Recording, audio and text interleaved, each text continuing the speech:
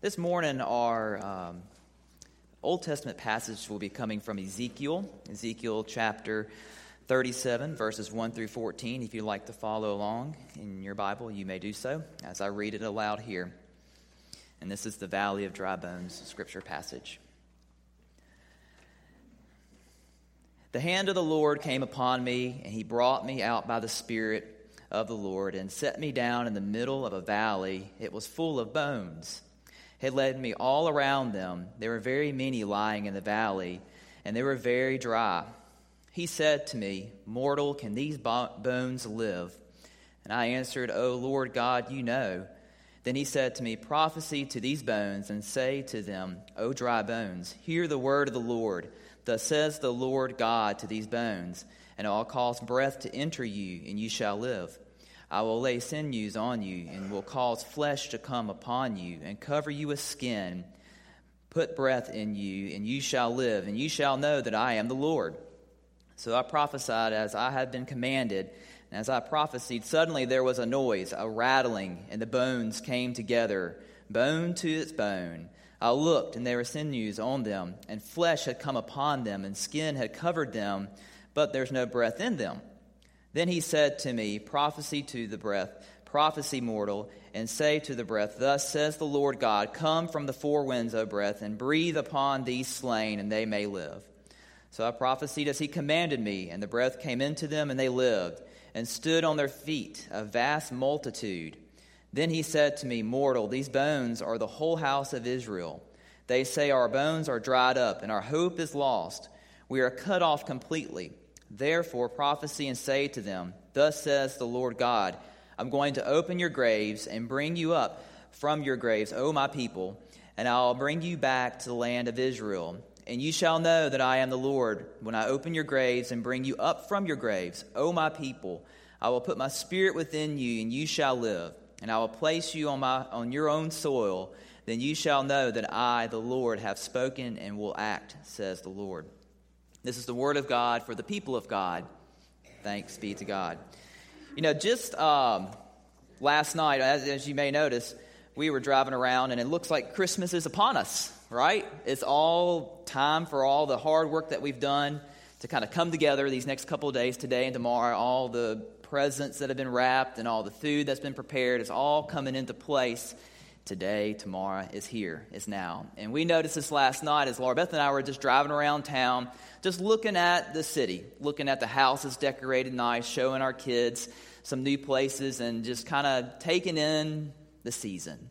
And as we were driving around, we started on this conversation on telling our kids what were some of the things that we did growing up as we anticipated Christmas. What was it like way back in the day, before cell phones? And I know, way back, right? So anyway, and I started thinking about some of the stories that my wife and I told our children as we anticipated Christmas. And as y'all know, old history teachers and old youth directors die hard, and sometimes we have to bring out our props. And one of the things that I always enjoyed as the season draws near, that while I anticipated Christmas, is our movies. It's all these movies. We all have our list of holiday movies that we have to watch, and if we don't watch them, it seems like Christmas just didn't happen. One of my favorites is Elf. It's just one of the newer traditions. But for a lot of us, it's A Wonderful Life, which I haven't watched this one yet. So Christmas hasn't happened for me yet until I watch this, okay? But It's a Wonderful Life. It's one of our many traditions as we anticipate. Of course, it's Christmas Vacation, if you need a good laugh, okay? We've watched that many of times. And then one of my favorites that I learned that 20 years ago this year, in 1997, TBS started running at 24 hours a day, The Christmas Story. I can count on that will be on tonight at 7 o'clock, if you're not sure, and it'll be on for the next 24 hours, and you can have that mindlessly playing in the background as you anticipate Christmas. And no matter when you cue yourself to the TV to watch a scene, you know what has happened before, what is happening now, and what's going to happen after that scene, okay? And you all have a good laugh. That's one of the many things that I told my children and that I still do as I anticipate Christmas is our Christmas movies. That's one of the things. The other one is this: decorating your house. Now, a lot of us in different seasons of life, your house decorations go from when you're first married or first out of your house in your own place to maybe just a stocking. All right. Now, my wife and I got married at Christmas time, and we had a rude awakening when we came back on pretty much a couple days before Christmas, and our luggage got lost, which wasn't fun. And then I realized that I did not properly stock my pantry in our new apartment, and we just had a bag of chips. And so I was like, that's something we forgot before the wedding when we went to the Bahamas. But stockings and Christmas decorations are things that we do as we anticipate and get ready for Christmas, and as you have your house and you accumulate a lot of stuff, the decorations just tend to grow. Then your kids move out and then you go back down. This right here, which I had to steal and I promised I'd put back, Christmas cookies, food, all the things that are part of our anticipation for Christmas, things that our traditions say we have to do. We have to make this certain item or Christmas isn't real. It's that cookie or that special recipe or whatever you bring for the meal. But food is part of the anticipation that we all do getting ready for the holidays. Now, since Andy likes to dress up, I brought this for him, but he's not here. So, Tim, do you want to wear this? You sure? It might fit. You sure? Okay. I know the choir would love it, right? The last song. But anyway. But for many of us, Santa Claus and all that we have to do anticipates the arrival of Christmas. Getting pictures made with him, writing letters, all the gifts. That is part of the season for Christmas. Now we all, in addition to movies, we have our favorite songs. Christmas songs. Bing Crosby, whoever it may be. There are a couple stations in town that start playing Christmas music in November, right around mistletoe, and then you can play it all the way through till next week. In your car, wherever you go. Some of us love it. Some of us can't stand it by this point in time. And then finally, one of my favorite things I like to do, anticipation for the holidays, and since this was the book that my parents read to me, and I was able to swipe it before my sister did when we moved out of the house, so this stays with me. But it is The Night Before Christmas. And it's just a good old Hallmark pop-up book from the mid-'80s. And I try to make sure that the pop-ups work still. Some do. Some have a lot of Scotch tape holding them up, as my kids would reach and grab for them, which is part of the fun. But this is something that I make sure I read to my kids before Christmas comes. At Christmas Eve night, tonight we'll read it. Sometimes they fall asleep. Sometimes they're wide awake. But, all these things and many more are things that we do as traditions as we anticipate Christmas. As we get ready. All the things that we must do. And the scripture passages we've read today in worship, I had to put my thinking hat on and pray a lot because when I was given the scripture passage that we'll be doing Ezekiel, dry bones, which is normally something you hear at Lent and not during Advent, and then you have Mary's song, I was like, well, what are some of the common themes that we can learn today from these passages as we prepare and anticipate Christmas? Advent is all about anticipation. The Advent wreath and each Sunday leading up to Christmas Eve service tonight where we light the candles. It's all in anticipation for God's greatest gift to us, His Son, the perfect human being that lived and modeled to us to what it's to be as a follower of God, and also paying our price on the cross so that one day we may be able to be reconciled to Him as long as we believe and allow that belief to transform our lives. That is what we're anticipating. That is what we're doing as we're getting ready to celebrate the birth of the Christ child. And in the Ezekiel passage today, you come into a scene where Ezekiel, an Old Testament prophet, they're in a bad time from Israel. They're in exile from Babylonian captivity. They have fallen away from God, started worshiping other gods in nearby kingdoms to earn their alliance and protection in the time. And God was done with them. When you read the beginning of Ezekiel, you see that God leaves the temple in what sounds like a spacecraft from Ancient Aliens. He just leaves the temple because he's so dissatisfied with the Israelites. And now they're in captivity. But the great thing with God is that he meets Ezekiel here in Babylon while they're in captivity. He does not leave them. And here he takes them to a valley of dry bones. Bones that are dead as dead can be. There's no life to these bones. And that represents the house of Israel, the followers of God, how they've been disconnected and fallen away. But yet, they were waiting. They were listening. All that they were waiting for here, as you can see, was the Word of God. Once the word of God was spoken to this valley of dry bones, as they lay anticipating something to bring them back, things started to fall into place. They started to come together. The imagery there of the bones crackling, coming together, growing flesh and skin. They're getting new life because the word of God is being spoken to them. But that's not all that happens here. Many things happen here.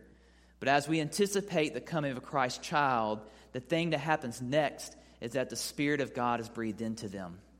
And then they are transformed. Their hearts are no longer hardened, but softened as the followers of God. They're going to love one another and love others and show what that is like because of the Spirit of God. Many connections that we see here with Advent and the coming of Christ and the hope and the new life that can bring to us as believers. Whether there's a moment in your life this year where you felt dry, where you felt like that there's nothing that can get you back on track, God is there. The Word of God is there. And in this season as Advent, as we anticipate the coming of Christ's child, that brings new spirit and life into our bones. Then we get to the story here of Mary's song. That's a very popular scripture passage, especially for this time of year. But there are some verses in this that I like to pick out. Here she says, His mercy is for those who fear Him from generation to generation. Here He has helped the servant Israel remembrance of His mercy according to the promises He's made to our ancestors, to Abraham and his descendants forever. Here she's singing of the joy of the promises of God, the promises that He's given the descendants and ancestors of Abraham, that His mercies are forever. They're here for us. His grace is here for us. And here now He is giving us the greatest gift that He can ever give, His Son, who is going to show us how we can live, how we can be a follower of Him. And not only that, but He also is going to pay our price on the cross. And that is something we have to understand in order to understand the importance of the gift that we're getting now as we anticipate the birth of Christ. And so with Ezekiel and Mary's song here, we should be filled with joy and hope. No matter your life circumstance, no matter if this Christmas is going to be your best Christmas ever, you've got the whole family in town and everything is just right, or whether this Christmas may be your worst Christmas ever, whether you may be celebrating without the loved one you had last year, or your family is disconnected, or the meal is not going right and you don't know what you're going to do, okay? Or those gifts are not all the way wrapped yet, or whatever it is, whether this may be the worst Christmas ever, none of that matters. What matters here is the gift that God gives us and the hope that has brought to the people of Old Testament times and the hope of New Testament times. And it's the gift of Christ. And the joy is never going to be put out if you don't let it. No matter what happens today, what happens tomorrow, and whatever happens the next day.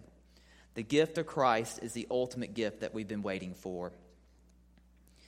And so, while we are here, while we are feeling the Spirit move within us and asking the Spirit to be a part of our lives here, the transformation of the world through Christ is something that we must share. Christ is something that we don't need to keep to ourselves. It's not the gift that we keep and we don't share. It must be shared. The world needs it. Not everybody is as fortunate as us to know what the power of God and the joy of Christ can do in our lives. And we are called to take that message out and to tell the Christmas story. Tell it through our lives, our actions, and our words. And it's kind of easy to remember that now, today, during Advent, while we're all wearing purple and have the Christmas tree and all decked out and got our Christmas bow ties. But we also need to remember that in the spring, in the summer, and in the fall. We are people of Christ. And we are called to share His gift. And we should allow that joy to shine from all of us so that all can see. So this morning, as we wait in anticipation for all of our wonderful Christmas traditions to come true, may we really anticipate the greatest gift of all and the joy that brings us. And that's the gift of God's child. Let us pray. Heavenly Father, we are so grateful that you're a God that does not give up on us. That while we sit in anticipation for the greatest gift that we will ever receive, may you know that we're thankful. May you know that we will share that gift and allow that joy to transform our lives as it has transformed the many people in the Bible. So, Father, thank you, and allow your Spirit to move through us and our families during this holiday season. Amen. This morning is still Sunday morning. If you feel that God is moving in your life, moving you to that next step in discipleship and following Him, you need to come to the altar to pray. This is your moment. The altar is open for you. If you feel like this is a time where you need to join a faith community, no better time than now. So during our closing song, the Hymn of Commitment, I invite for those who want to come to the altar to pray, it is yours. At this time, I invite everybody to stand as they are able, in body and spirit, for the Hymn of Commitment, which is number 206 in your hymnal. I invite you to sing with us, I Want to Walk as a Child of Light.